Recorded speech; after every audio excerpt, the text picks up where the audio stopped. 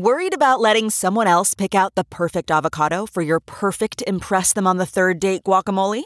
Well, good thing Instacart shoppers are as picky as you are. They find ripe avocados like it's their guac on the line. They are milk expiration date detectives. They bag eggs like the 12 precious pieces of cargo they are. So let Instacart shoppers overthink your groceries so that you can overthink what you'll wear on that third date. Download the Instacart app today to get free delivery on your first 3 orders, while supplies last. Minimum $10 per order. Additional terms apply.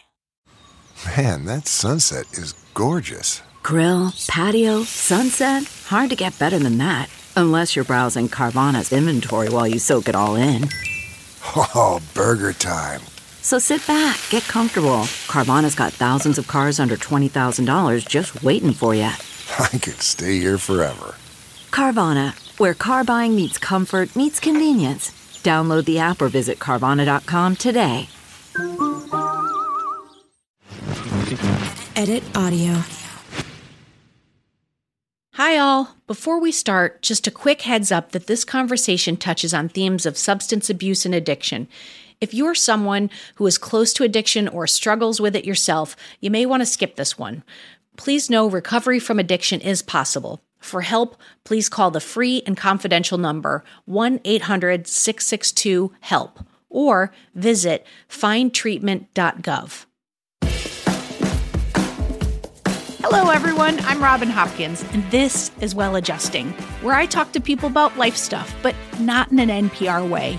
It's more like we're at the bar, having cocktails, getting into your business sort of way. It's giving drunk NPR. Oh, and producer Steph is here too. Hello. Today we chat, well, when your finance problems aren't necessarily about your finances. Hey, everybody. Super excited about today's episode because I have to say, I absolutely love when we have listeners who write in and want to talk about a problem. Oh, and you can too if you want to be on a future episode. Just reach out to hello@editodd.io. Anyway, today is one of those days. Danielle reached out to talk about, well, lots of stuff, but primarily a recurring cycle where she keeps ending up in debt. Turns out it's not all about the spending. In fact, it goes a lot deeper than that. So, enough from me. Let's bring in Danielle and let's see how we can help. Hi, my name is Danielle. I am a customer success manager currently in my professional life.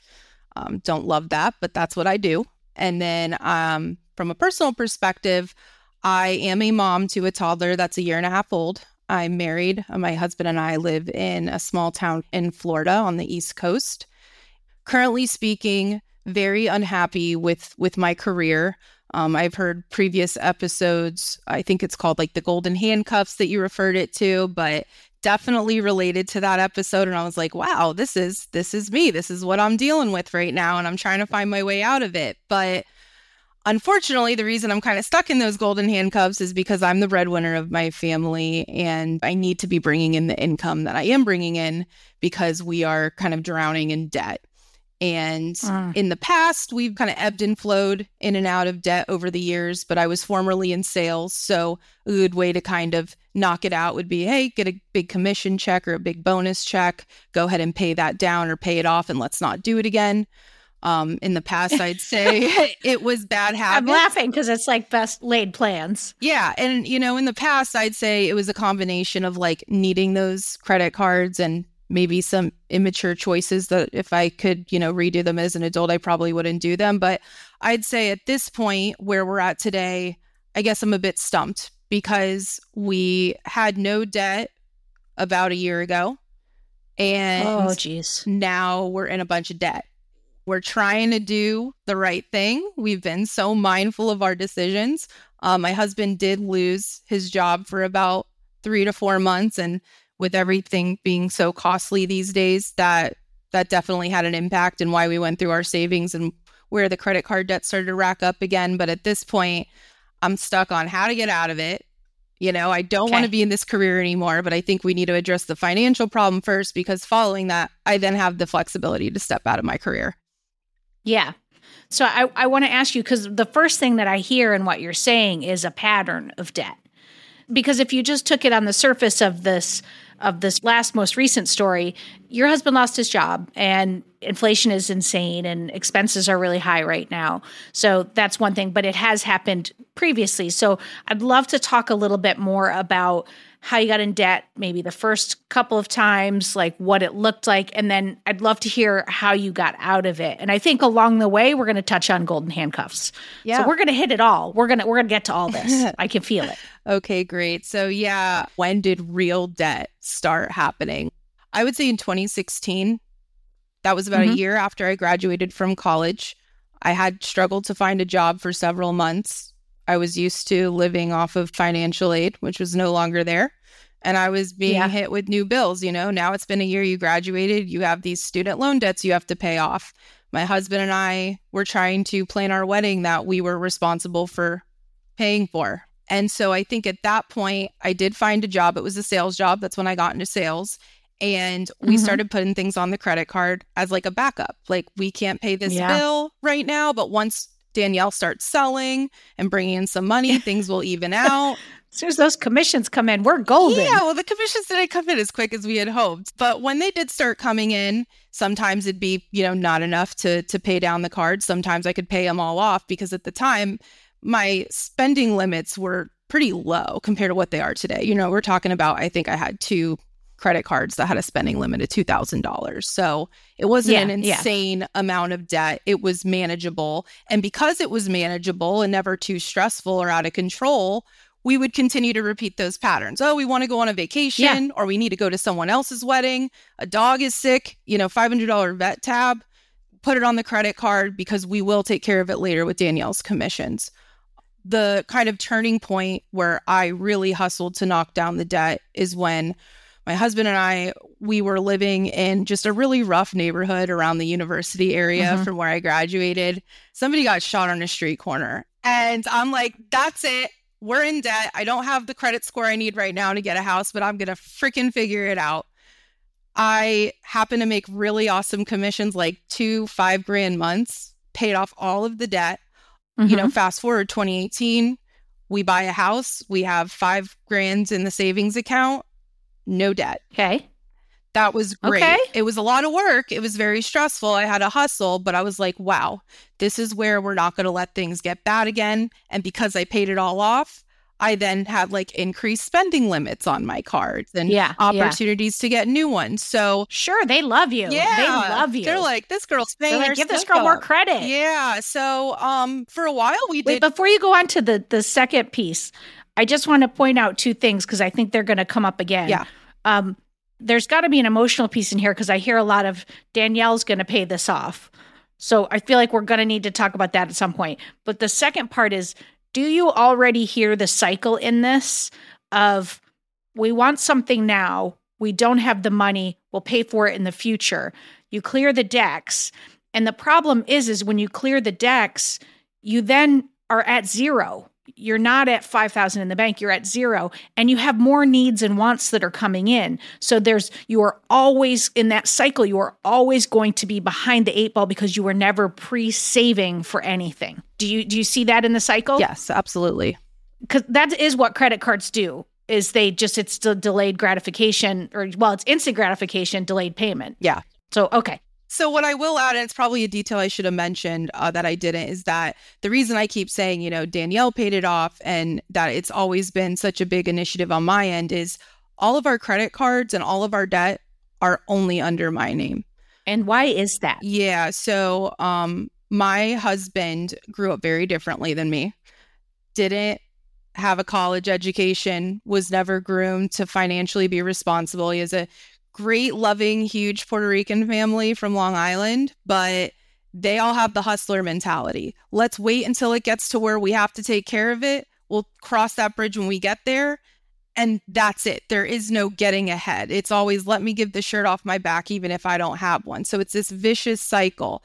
So I always felt like I had to be a control freak about the spending to make sure we were being responsible. And not only that, but he never had any type of credit really established. He only had negative marks on his credit, so he was never able to get anything from past decisions when he was younger, and he had no guidance or anything to be like, hey, you don't want to open that account if you can't keep up with it or things to that nature. So everything's kind of naturally fallen on my plate starting from day one. And I just have to ask, like, how you feel about that, because I feel like we're going to be doing a lot of hopping back and forth between the feelings and the things that you can do. Because if you want to establish credit for him, there's many easy ways to do it. You can put him as a person on your card, and the credit still does affect you, but then he's building credit. You can open up cards that are like pay as you go. Like, there are ways to do that. And so I am curious why all of this is landing on you and how you feel about it. Yeah, so that's actually a good segue into, like, while we were trying to purchase the house and get approved for a mortgage, we did all those things. Added my husband to all of my cards that I was paying off. And they just suggested, hey, you're going to want to proceed with getting approved with just yours. Like, we can do this now, just under you, get you the house you want. So we did it. In 2018, I did not know at the time that my husband had an addiction to opiates. This was going on for years, and I wasn't actively monitoring our credit card accounts because we weren't really spending. The goal was don't spend. We worked so hard to get here. I worked so hard to get here. Don't spend. So I admittingly wasn't checking the account. Why would you check an account if you have a zero balance and you know you're not putting anything on the card or there's no fees associated?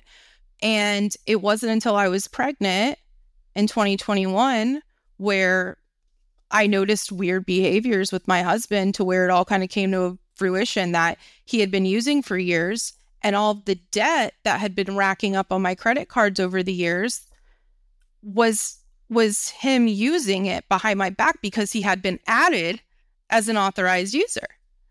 Okay. Yeah. I'm having feelings. Yeah. Are you having feelings? Yeah. I've done a lot of counseling to work through this. That's why my husband and I are where we're at today. So, but yes, lots of feelings there, just lots of mixed feelings. I kept noticing, like, Cash App and Venmo, weird charges and like cash advances, all this stuff. And I was going crazy thinking I was getting frauded, that somebody stole my identity. That's why this is happening. I'm in tears every day. I'm on the phone for hours trying to figure out with these companies, like, what's going on. And in every time I got a new card, because that's what they do when you think you're being frauded. Yeah. It would happen again. I'm like, how is this happening? Someone truly has to have my identity. And the whole reason, I come to find out, is it was my husband. He was in a serious addiction, and he needed to find a way to fund it. And that was the best way he could fund it. Wow. That's a lot. Yeah. I don't want to say too much. So what happened next? Yeah. So I think I was going into my second trimester when I actually found out my husband was using. His relatives came to me and were like, hey, I think he's treating you this way because he's not the person he was. He's the person on drugs. And he had a former addiction issue when he was younger before he moved to Florida. And I knew about that, but it was by no means as bad as this. And we try to have open conversations to make sure that I was aware if that ever happened again. Yeah, yeah. And so I'm sitting there in debt, sitting there pregnant with my baby. I was very sick throughout my pregnancy. I mean, getting sick constantly, very tired. I'm on the phone with all of these different companies trying to figure out, am I getting frauded? And it all is like, wow, it hit me in the face and made sense. I just didn't know what to do from there. I'm like, I can't get out of this debt myself. I don't really want to report my husband because, I have addiction in my family, and I understand that, the addiction has a lot to do with this. I don't want to go down that path, but like, what do I do from here? So my dad lives in North Carolina, has a nice house with the whole downstairs, like, apartment area. He's like, put the house up for sale. I know it's your dream house, but bring the dogs. You don't got to pay a penny. Let's just get everything over here. Have your baby up here in North Carolina. We'll figure out the husband situation, or he can figure out the situation with the addiction, but let's focus on getting you to a safe environment where someone's not taking your money, where you don't know who's coming in and out or when your husband's going to be home. You need someone there to support you, and just to make sure we were set up in a good place. And our thoughts were, let's sell the house. It happened to be a good time to sell a house with COVID. It was in a really good area. Thankfully. Yeah. It was just enough money to pay off the like 25 grand in debt that had racked up under my name over those years, and to also leave me and my daughter something, and my husband, depending on how the future panned out, to restart, to get into a rental, to put a down payment on a house, whatever it is we wanted to do. And I'm someone who likes to plan. So as much as everything felt somewhat taken care of, it was just a lot for me. I'm sitting there in North Carolina by myself, like, how did this end up? Oh my God, and like you're this? pregnant. Yeah. Yeah. It's like, that is an incredible amount of stress. Yeah. Yeah, very emotional time. And what ended up happening is I found a rehab in Tennessee, inpatient for a month, that we were able to get him to. About 3 days before I actually moved, brought him to the airport. My dad picked him up in North Carolina, drove him to Tennessee, had a nice chat with him that probably wasn't the most pleasant, and then I'm sure dropped him off. And he was in there for a month while I had kind of a month in North Carolina to get settled myself and start some counseling and, rack my brain around where we were going to go moving forward. I mean, thank God you had so much family support. Yeah. And my father has a history of addiction, alcoholism, drug use, way in the past. He's been sober for, I want to say, close to 10 years now. So it was a good person to be helping me with that, as opposed to like all of my other relatives, because he understood that if you want to, Danielle, this doesn't have to be the end of everything. Right.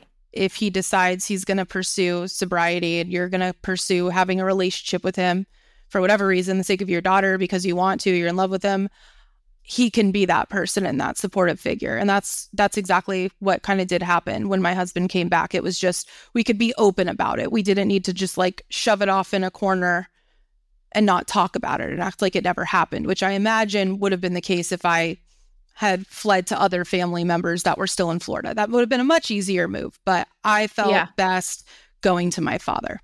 Yeah. Yeah. This is so much. I mean, you've hinted at you're back together so that things are okay now. Yeah. But like, I guess I just want to ask, like, you did a lot of counseling, what your process was and what you're looking at. Were you kind of just like, all right, I'm going to let him back in, but we're going to see, or? So everything's based on my comfort level, basically. So I'm a control freak by nature with my finances because I grew up where everything was provided for me until I was 15. My parents got divorced and it was all taken away.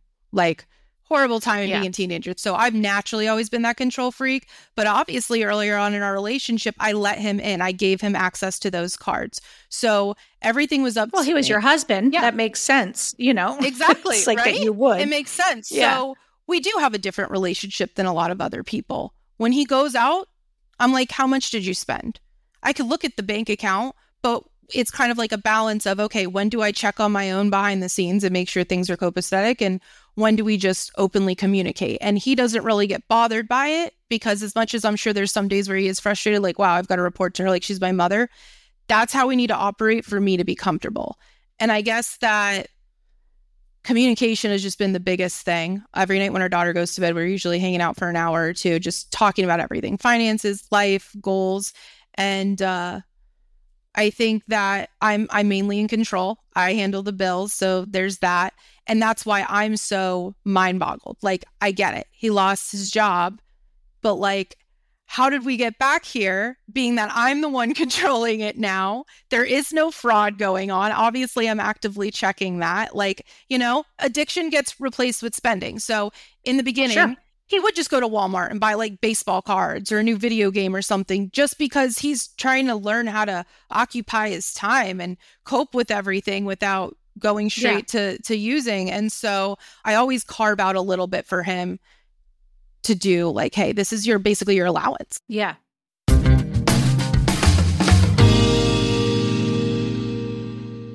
Well, okay, what I want to ask you, because we are going to talk about things you can do, like, to get out of debt. I mean, some of it's just going to be time. But like, what I want to ask you is, from the beginning, there's this pattern of, and in your words, you were a part of this as well, this portion of it, of like, we want this thing now, we're going to sort it later. And you have some generational like family trauma around money. Money was there. Everything was safe. And then it was removed. And then all of a sudden it was like, now figure this out. So there's that portion. But then there's also, I just have this feeling like, is this a setup that you can do forever where you're, essentially being like a guardian of the finances? Like what's happening? What is he responsible for bringing himself up to be an equal partner?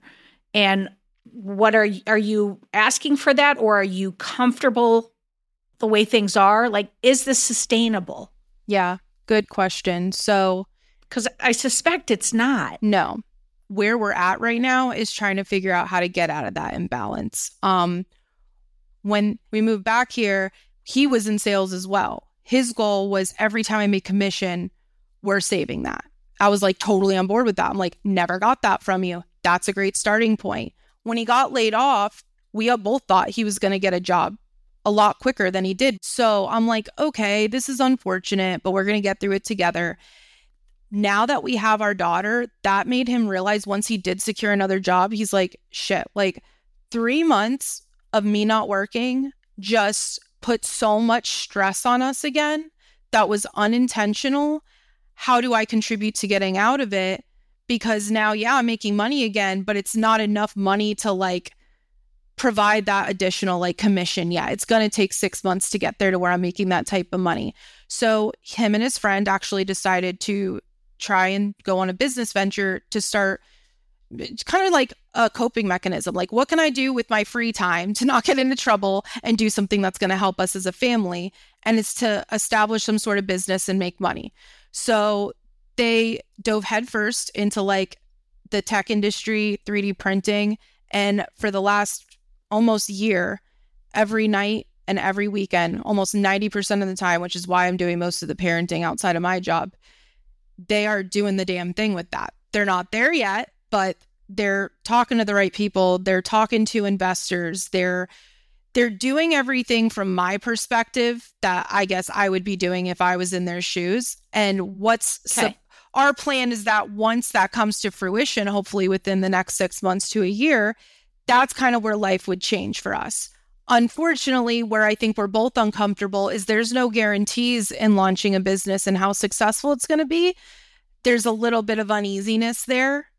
And that's where I feel super stuck because I'm like, oh. Does he have income outside of that business venture? Oh, yeah, absolutely. He works full time. Oh, okay. He's in sales. So he gets commission. The commission isn't much. But even with both of our incomes combined, we're getting by. We have a little bit of money, but it's that realistic spending money you go through. You've got a kid, ran out of milk, need gas in the car. We can't just sit inside and not be social. So once a month, we may go see a movie or go out to dinner, but we are by no means splurging. We don't really go on vacations. Yeah. If we do, it's usually funded through a relative who rented a big vacation house for everybody, and we're just kind of hopping on board. So we're at this place where it's like until something breaks through, we can't pay off the debt. We're just getting by, and you're just carrying it forward. We're just carrying it forward, and we both have the same goals, but I don't have the energy in me to try and get a job that pays any more than the job I just got back in May. I mean,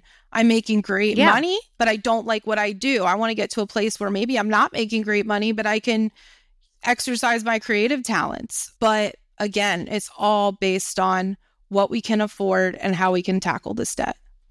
Yeah. Well, you're in a hustle, right? You're at a point where I feel like you all have to ask yourself some very hard questions, because right? Like I'm thinking about like when I quit my job, my stable, we had benefits that were free, tech industry job. I had a plan of like, I had these stock options that were gifted to me through the job. Not gifted, I fucking earned them. I reframed myself in real time. I had these stock options, and, my wife and I had a conversation of like, what was the runway? What was fair to the family? what was fair to me for me to pursue my creative dreams and for me to like really go after something. And we had a number and I knew how long it would last. And I knew that at the end of that, I'd go back to something that I didn't really love. And so like, I feel like you two, there needs to be these decisions that you two make together. Like, is this the best time to be trying to launch a business? Would that time be better served picking up a shift at, I don't know, the Home Depot, and then all that money goes into debt? You know, is this like, and by the way, maybe I don't want to tell him to give up his dreams in the same way I don't want to tell you to give up on your dreams, but you two you're in a situation. Yeah. And if all things remain constant, nothing will change. Except your debt will continue to get bigger because of interest rates. Yeah. And because guess what? You got a toddler, it only gets more expensive. Yeah. None of this is going to change. So you guys, I hate to say it, but you have to have some hard conversations, and it's twofold. Like, one side is the finances of it all. Like, can we do this? Is this fair? Is this fair to me? Is this fair to you? Is this fair to our child? Should that be put on hold? Should this happen? Should this happen? And then the other side of it is there has to be some hard conversations about how you're both showing up, because there's so much. I am responsible for this. I am responsible for this. I am responsible for this. You just slipped in, and we didn't even pause. You just slipped in that I'm doing the majority of the parenting. Yeah. Like, I just started a ticker tape behind me of the T-minus minutes until you explode. You cannot live like this, Danielle. I know. Nor should you have to. Yeah, we can thank Wellbutrin for that. That was introduced into my life about 3 months ago. Do not stop paying for Wellbutrin. This episode is brought to you by Wellbutrin.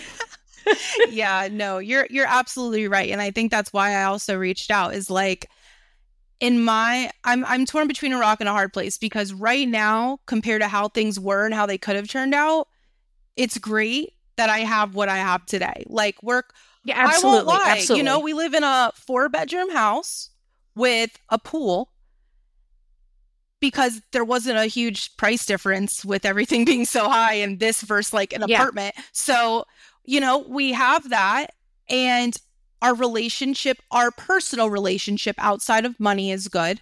And my child's father is present, and it's all amazing, cohesive, and he is a good dad. So it's like, sometimes I question myself, like, how much more can I ask for if this is everything I could have imagined it to be outside of the money issues? Like, or do I disrupt that somehow?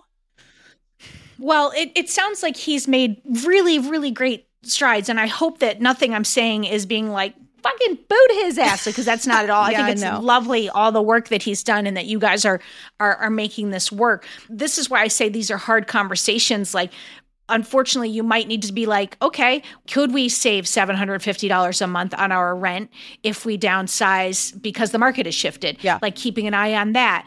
I think there are lots of things that you might be able to adjust, and they may be small adjustments. And that's when this is why my friend, who happened to be one of our very first episodes, Aileen, who came on, and she had that similar pattern of you of like robbing Peter to pay Paul and backspending. So she found Dave Ramsey, and I can't advocate for him. Like, I haven't listened to enough of his things, but what I know is that her and I had these conversations, and they were an opening for her to see her patterns.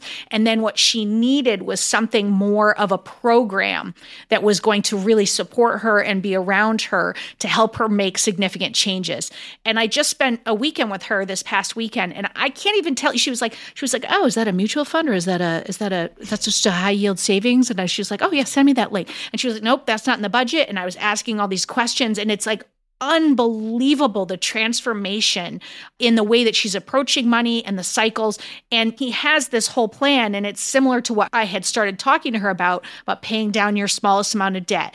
And then you take that money and you roll that over into your next debt item, and nothing happens but debt payment until you can clear that out. And then you start to think about savings, and then you start to talk about next moves.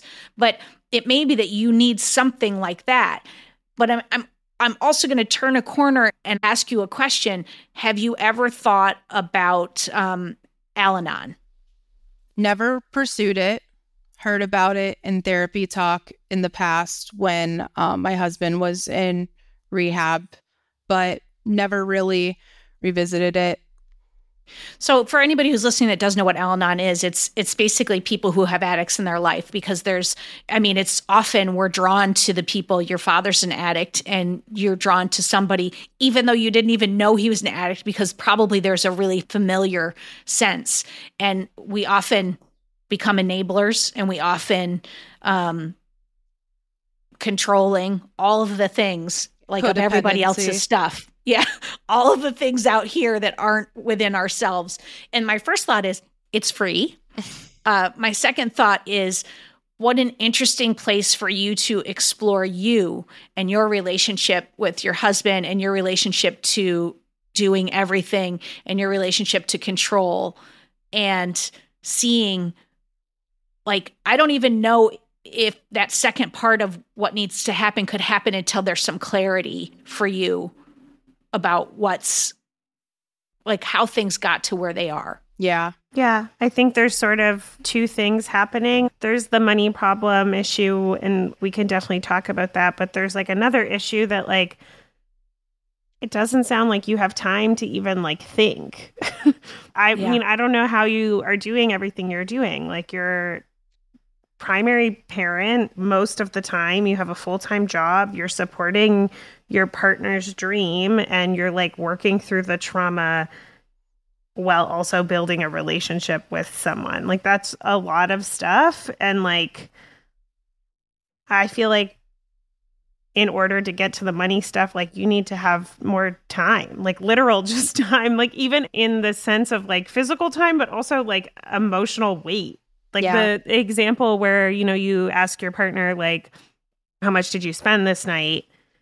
My first reaction when you said that was, okay, that doesn't need to be a question that you need to ask. Like, he can come home from the bar and write it down on a piece of paper for you later, or tell you. Like, you could build a system for that, and that's his thing to hold then.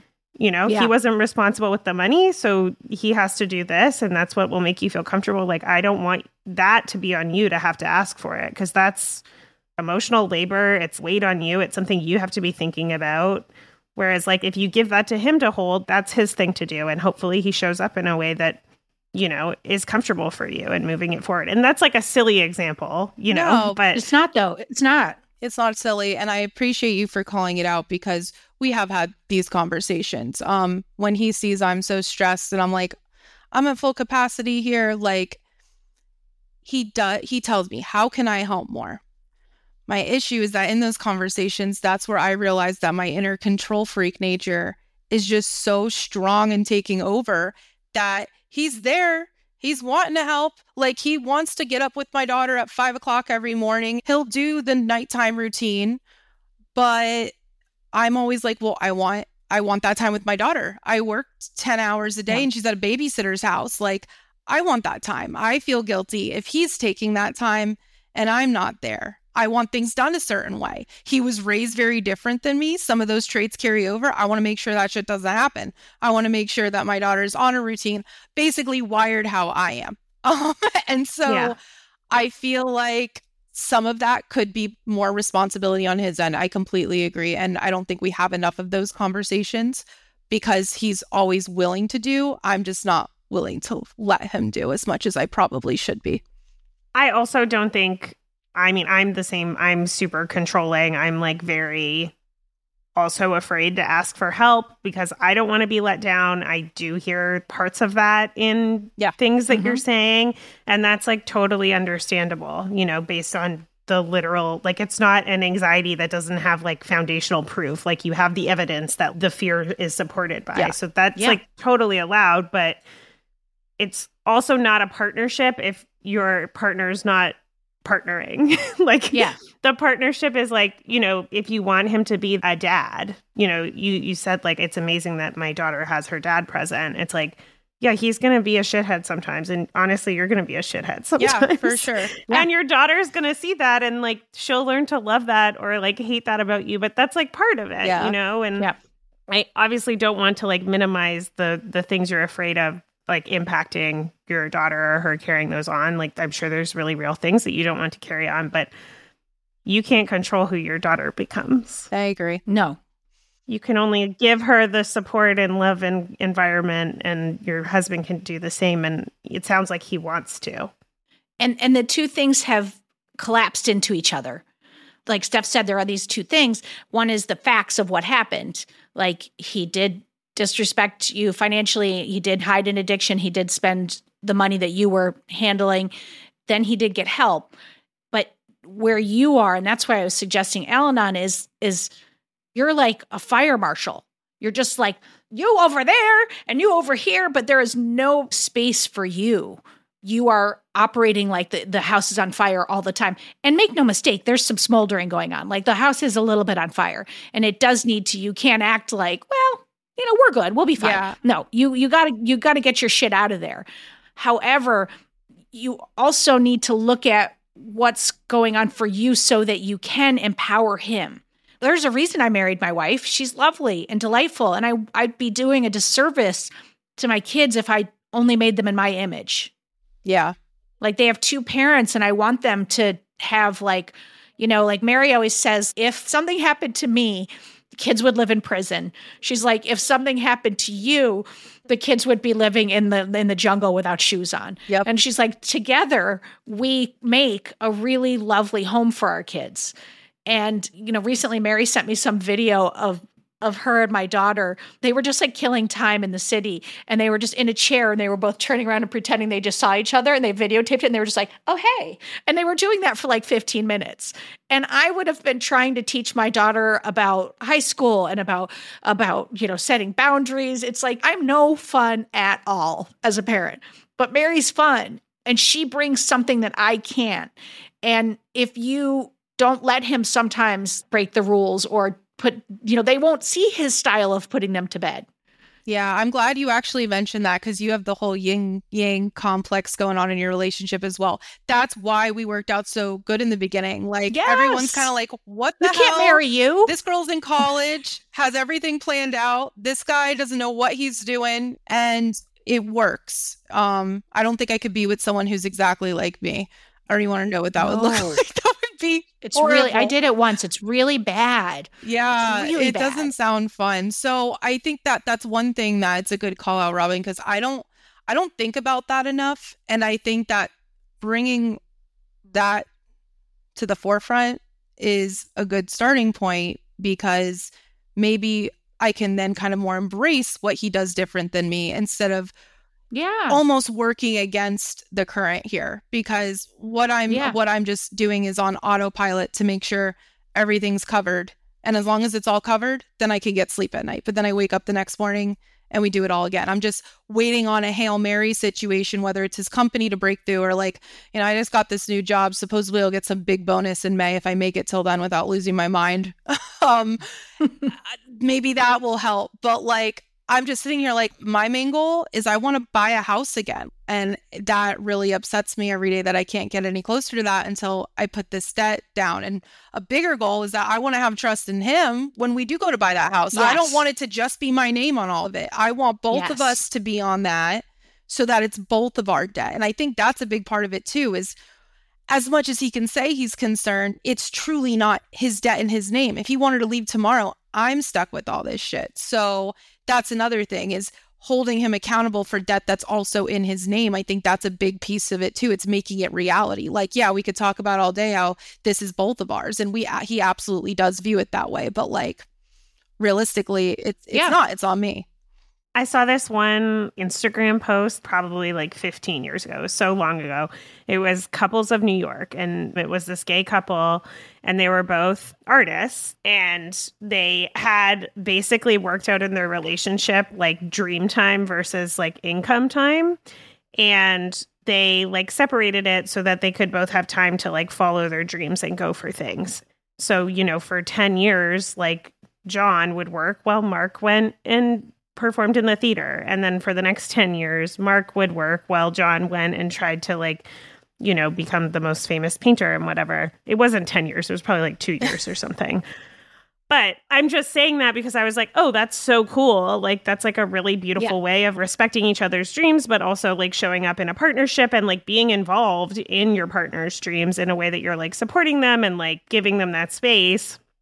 And I'm only bringing this up because I hear a lot that like you are supporting his dream to like maybe have this company, you know, and if your dream is a house, like when is the time that that's going to get pursued? Or if your dream is to have 6 hours to yourself a week, when is that going to switch? And I think defining that or like just talking about that more so that you have time for your dreams is also important. Yeah. Yes. And I'm glad you said that, Steph, because what I was just about to say, I feel like there should be a time frame on his business venture. Like we can give this another however X amount of months.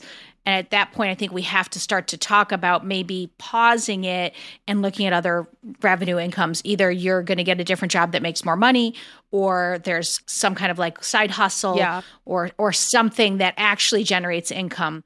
Because right now there's no ROI on what you're doing and we're losing you as a dad and you're not making money. I agree. I think that's something that could be done. But this is part of all these hard conversations. If you can separate out like processing, hey, I'm fucking still pissed that I lost my dream home. And just because you did work doesn't mean that it's not going to come back up again. And forgiveness happens over and over and over. And looking at your behavior of when am I just holding him down because I don't trust him? How do we get to trust? How do I let you do more? Like there's a lot of emotional work that I think it'd be really helpful to do as a partnership on your own before you even tackle the finances. Yeah. Keep doing what you're doing, which is not spending so much, but look at the really low-hanging fruit. Have apartment rates come down? Can you shift? You may not want to. Doing a spreadsheet, is that worth it? Do we lose more money in moving? Like looking at all of those types of things to see what are really obvious things you can do to help yourself. And then after that, the big conversations about what you two are going to do to reset as partners. Because then you can find your Dave Ramsey. You can find your, whatever your course is. You can do all of the things because there's a million books. We've said this before. When it comes to money, it is never about money. Yeah. And you're just proving it in spades. Yeah. And what's interesting is when you emailed us, you wrote to us about feeling stuck in your job and hating it. Yeah. Oh, it's like, we haven't even talked about that. Like maybe that's your dream, you know? And so like, why are you working this job that you fucking hate? Yeah. I got sucked in the golden handcuffs. I was selling healthcare IT and I liked the commission that came with it. And I had always the goals of paying off the debt or saving the money. And then it's like, I don't want to sell anymore. I want to start a family and I want that pressure of hitting a damn quota every month. That gives me anxiety. So changed over to like a glorified relationship manager to deal with the most pain in the ass, high dollar customers. I don't get to be creative in my job at all. I think the most important thing of everything we're talking about is some more work for you on you of like, what do I need to do to get balance? Yeah, I agree completely. And I started some talk therapy, but I kind of fell off of it. One thing that was good about that talk therapy is it was an outside perspective every week, reminding me when I got consumed in my own thoughts and sucked into my habits and ways of being controlling. Hey, you got to step back. And you've got to look at it a little bit different. That's why the Al-Anon thing just keeps bubbling up for me. I think maybe just check it out and see. It may not work for you, but I know that sometimes sitting in those rooms and hearing other people who talk exactly like me is like, oh crap, I'm not alone. And sometimes I can see things about myself that I can't see when I'm in my business through someone else. And there's so much of it online now. You know, you could take a walk and listen to a Zoom call and just listen. Yeah. No, and I agree. I admit I was probably pretty resistant to that a while back because I felt like I got so much more out of just like the talk therapy than like, okay, cool. I'm going to hear other people's story about what they went through. It may or may not be similar to mine. I'm sure I'll end up hearing someone who's similar to mine, but like my path might be different than theirs moving forward. Like, what am I going to get from that that's going to benefit me besides, oh, there's somebody else out there that's going through or went through what I'm going through. And I think that I personally probably should have at least explored that a little bit more. So that's definitely something to take note of instead of just going through this vicious cycle of recycling therapists.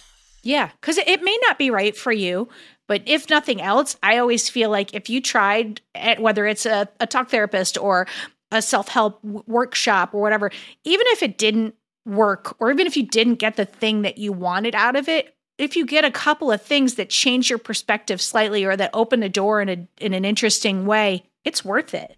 Yeah. It's worth it if you see something different. Like you said, something's got to change. Something's got to give. And I think that I'm guilty of saying it's got to give on his end because I've done so much work, but admittingly, like, and especially having this conversation, like there is more work I could be doing on myself. Well, just to be clear, the work that I want you to do on yourself is to take care of yourself. Yes. Yeah, that's what I mean. Like he has work to do to take care of you and of himself, but you're taking care of everyone else but yourself. Yeah. And you cannot, not in a healthy way, continue like that. Yeah, I agree. I'm not the person who I want to be or naturally am as a person when I'm in this state of stress and basically being on autopilot. So I completely agree. And you're not the first person who said that. You know, outside people who just see how much I do are like, Danielle, like, you need to take a break. You need to do this. And it's like, yeah, I know. But I know, naturally just brush it off. And nobody understands what I'm dealing with unless they're in my shoes. So it's like, okay, cool, you can say that, but I got to wake up and do this whole thing again tomorrow morning. So get there when I have time. Yeah. But there's something in you that knows that you're ready for this. You called us. Yeah. Yeah, you're right. There's something in you that knows you're ready. And once this airs, you'll have it. You can listen back to it. And I think that's really valuable. Oh, yeah. I was looking so forward to this conversation because I've had plenty of good conversations with therapists and such, but none of that's recorded. So I'm looking forward to hearing this and being able to look back on it and being like, wow, I had that conversation. This is a reminder of the things that I maybe need to reset and focus on. That's the only homework that I have for you. I'll be interested if Steph has different homework. When it does air, will you be able to look back and see that you did 2 or 3 things for you? Yeah. Yeah, no, I'm interested to see that. I was going to say exactly what you just said. My therapist, my talk therapist, and like almost every single one of our sessions, booking another session. But before that, she's like, and what are you doing for yourself this week? Yep. And I struggle most of the time to find an answer. But it's a reminder to myself that I need to do something. And it doesn't have to be the biggest thing in the world, but it does remind me that every week I'm checking in and like making sure I'm doing something for myself. Oh, absolutely. I think that might be a good thing, either like to incorporate into the end of your workday, like what am I doing for myself today, or once a week. If every day feels too much, like once a week, what am I doing for myself this week? And I think it might be a good thing to incorporate into this podcast of what's one thing you're going to do for yourself this week. As small as you want it to be. If you feel comfortable. If you don't, we'll give you a pass, but don't take it. I think we should all do it. Okay. I love it. So I'm going to Montreal tonight for work. And on Monday, I have therapy in the morning. And I was like, oh, what am I going to do after therapy? It's going to be like harder. And I'm going to go to this spa that's in Montreal called Bota Bota. It's like a little boat spa. And I've actually never been. I lived there for 11 years. I've never once been. So I'm very excited about that. Okay, I know what I'm going to do. I have had a gift certificate from my sister for a spa since the middle of August, and I am going to book my appointment. Oh, I was like, are we both going to have a spa day on Monday? Fun. My schedule's been a little crazy, but I can book it. So I'm going to book it. That's what I'm going to do for myself this week. Giving a gift to future Robin. I love that. That's correct. Let me see. All right. Usually football Sundays, that's the one day my husband's like, I'm going to be around, I'm going to chill. But again, I just being the control freak, usually watch the kid. He's just kind of there on the side, helping a little bit. I think I don't have anything planned specifically because usually on the weekend, I try to not plan so much so I can be irresponsible or just chill. But I think I'm going to see if this Sunday, maybe he can just, hey, you take care of the kid like most of the day. I don't know what I'm going to do. Maybe I'll be home. Maybe I'll work on my painting and finally finish it. Maybe me and my best friend will go hang at the beach up the street. But finding something and knowing, hey, you're going to take responsibility of the kid. I don't have to feel guilty about it. I don't have to be a type of way about it because I rarely ask this. And I want to ask this a little bit more moving forward. I love this. Love this. I'm inspired. I am too. I love it. Well, I mean, I just want to say, first of all, thank you for reaching out and just for coming and being so open with us. But you are a badass, you are a fighter, and you are a survivor. And I hope that you tell yourself that, because I feel like you need to hear that more. No, thank you. I appreciate that, Robin. Thank you so much. This was absolutely wonderful. Thank you. Thank you for having me. Well, let's get a little deeper. Money problems are tricky. I mean, on the one hand, it's basic math. If you spend more than you make, you are going to be in debt. But I have to say that telling that to someone who's in debt, it's just not helpful. It's the equivalent of saying to me, oh, hey, Robin, you want to lose weight? Well, why don't you just eat less? Yeah, I know.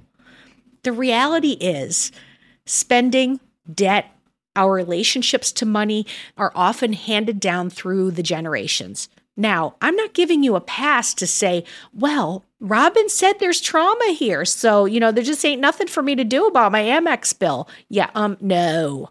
But what I am saying is that before you dive into financial issues, especially ones that have happened repeatedly, it just might be a good idea to investigate your relationship to money and take a look at your family dynamics around money.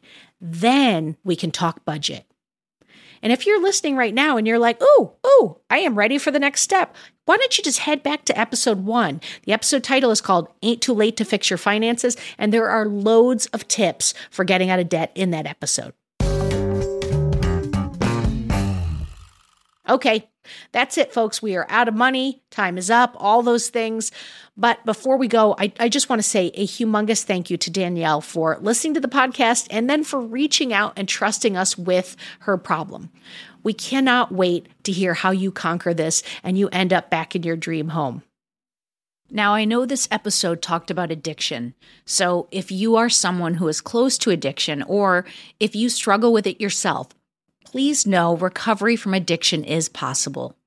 For help, please call the free and confidential number 1-800-662-HELP, or you can visit findtreatment.gov.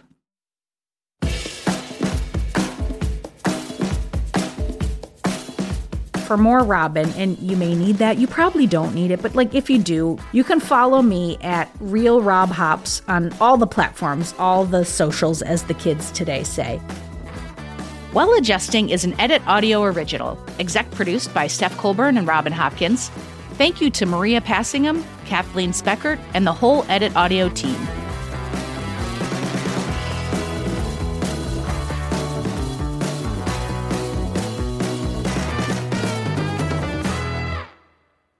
Oh, hey, before you take out those AirPods, this show is just for entertainment.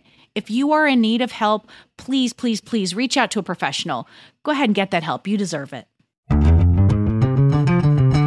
Hey, y'all. I have a question for you. Have you been listening to Well Adjusting and secretly, or maybe not so secretly, thinking, geez, I have a problem, and I bet Robin and producer Steph might actually be able to help me make some headway? Now, if that's the case, I have to tell you, this is your sign from the universe to reach out to us about being on Well Adjusting. I'm telling you, it is a sign. Get in touch. It's so simple. Just email us at hello@editaud.io, or you can hit me up on the socials. I'm at Real Rob Hops on all the platforms. And I have to tell you, we would love to hear from you. We'd love to have you on the show. What is it that you are waiting for? Hit us up. Let's solve the world's problems. No, okay, that bar is way too high. Let's just have some laughs and get into it. We're going to all feel better for doing so. I swear.